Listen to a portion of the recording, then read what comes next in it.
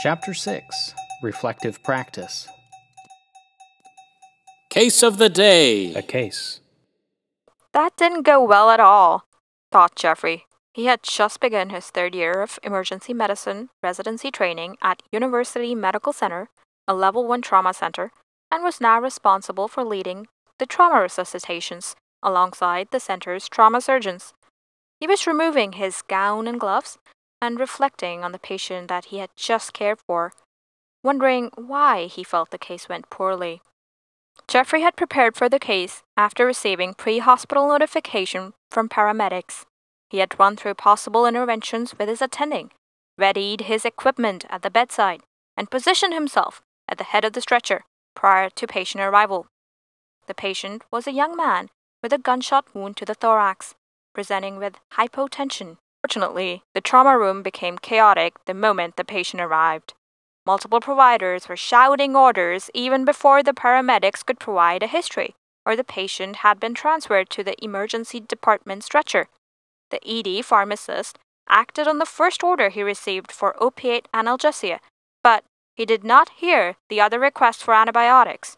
The charting nurse shouted multiple times for the blood pressure value, clearly unable to hear the response that Jeffrey provided. The EM and surgical staff argued for a short spell whether the patient needed to be emergently intubated or not.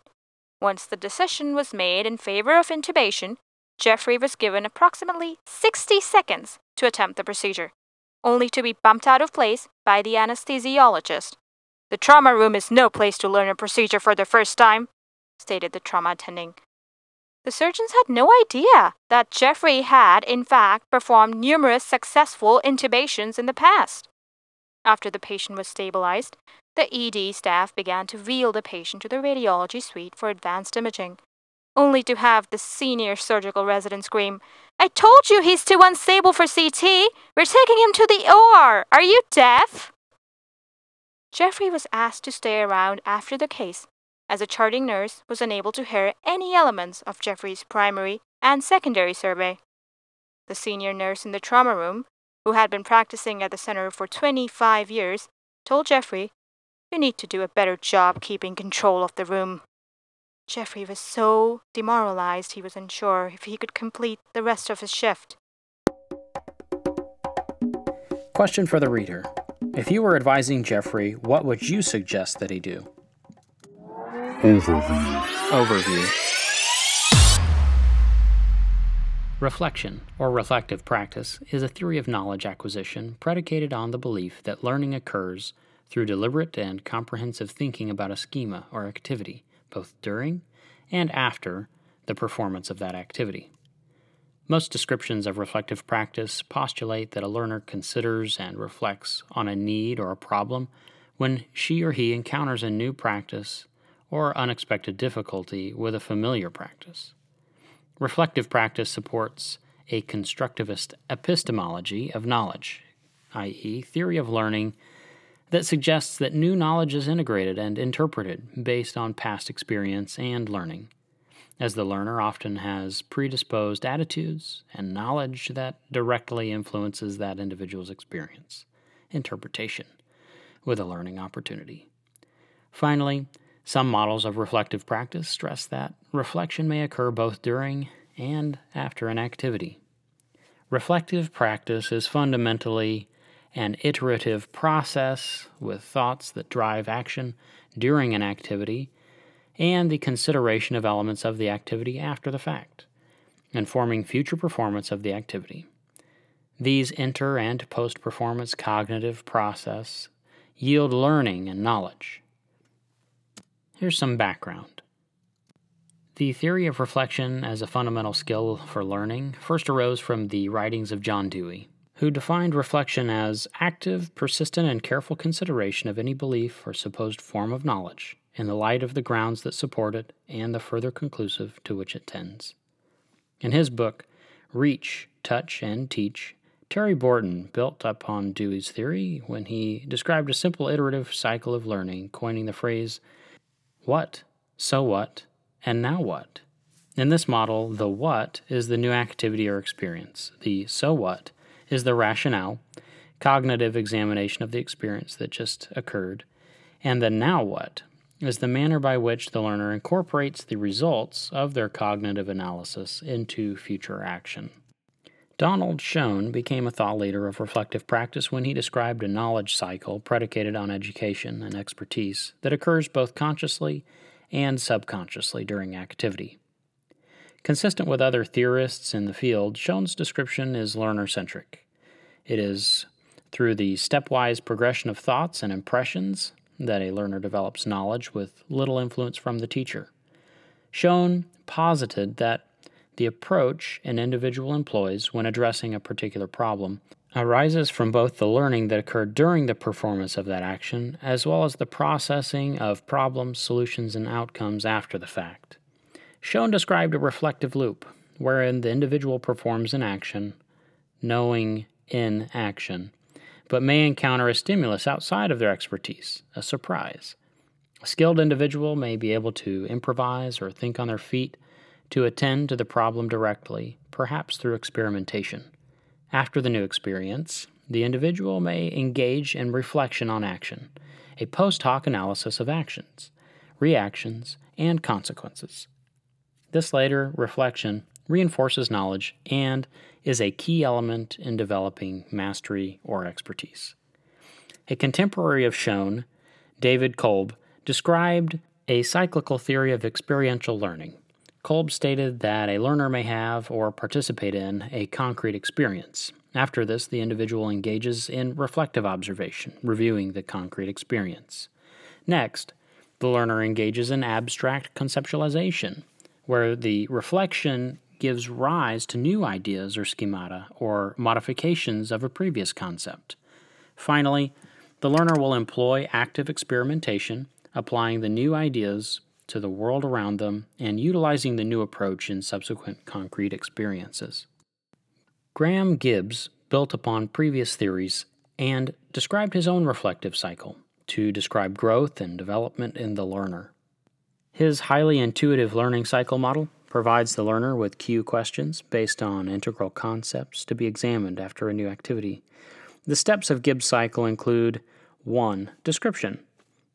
Objective review of events without editorial. 2. Feelings.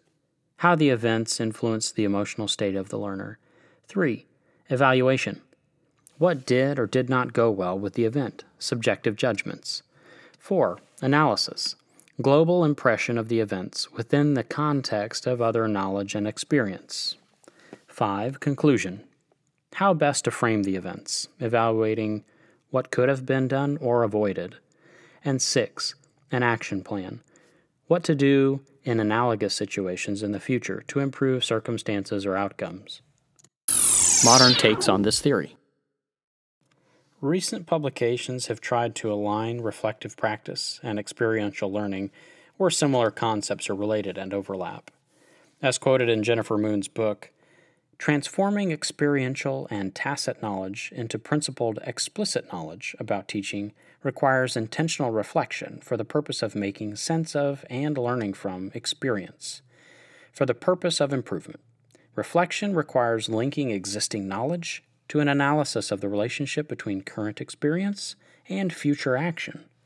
Reflection aids in the reflective processes themselves, thereby building and expanding knowledge. The implementation of reflective practice has recently gained favor in medical education. In a systematic review on the practice of reflection in the education of healthcare professionals, Mann and colleagues identified multiple studies that suggest that reflective practice is a key practice for health professionals. Reflection appears to be a useful approach for learners to make sense of complicated situations, as frequently occurs in the realm of patient care. The process appears to be stimulated by complex scenarios, though variably utilized depending on the individual. Reflection can be a skill that is developed over time and put into use in various contexts. Multiple studies demonstrate that healthcare professionals use processes that resemble reflection in action and reflection on action during patient care. Mann argues that reflection may be most useful when viewed as a learning strategy to assist learners to connect and integrate new learning with existing knowledge and skills. Reflection may not be an explicit learning tool for novices. However, it can be modeled by experienced practitioners and taught to junior learners as a means to assess their state of knowledge, to identify strengths and weaknesses, and to improve the learning environment in subsequent iterations. Here are some other examples of where this theory could apply. Reflective practice has been used with medical students, nursing professionals, and pharmacy professionals. In one study, Gibbs' reflective cycle was used to optimize learning in a simulation curriculum. In the classroom, reflective writing is a practice that is shown to be of benefit to medical students and residents, seeking to cultivate empathy, resilience, and wellness. Limitations of this theory. The learner-centric nature of reflective practice necessitates an engaged learner. As this practice may be novel to some learners, appropriate instruction and framing is critical to its success. It is important that learners see this as not just another assignment, but as an integral component to their ongoing growth. Eva and Regehr suggest that cognitive, sociobiological, and social factors limit an individual's insight into their own performance and abilities. This impairs accurate, summative self-assessment required for reflection. As the authors state, personal, unguided reflections on practice simply do not provide the information sufficient to guide performance improvements. In essence, reflection requires pedagogical oversight and feedback from an expert or mentor, a process Eva and Regehr termed self-directed assessment seeking. Returning to the case. Case of the day. Jeffrey spoke with a number of peers and realized he was not alone in having a sense that the trauma room was more disorganized and stressful than he had anticipated. After reflecting on the circumstances that took place in a number of recent trauma resuscitations, it became clear that interdisciplinary communication between the ED and trauma attendings needed to improve. It was Jeffrey who argued that a lack of communication in the trauma bay would not improve until there was substantive interdisciplinary communication outside the trauma bay. He felt that all providers would function better if they could mutually agree on the optimal organization of care. For example, who performs the primary and secondary surveys, who calls out orders, etc. With the support of his emergency medicine program director, Jeffrey conceived and organized the EM Surgery Collaboration Committee with meetings every 4 months to address issues and concerns related to the care of trauma patients. During these meetings, representatives from the clinical services were able to reflect on the challenges they perceived when working together and how to improve team performance. For example, Jeffrey learned that the surgeons did not know that EM residents had sufficient training in airway management prior to taking on the role of trauma team leader.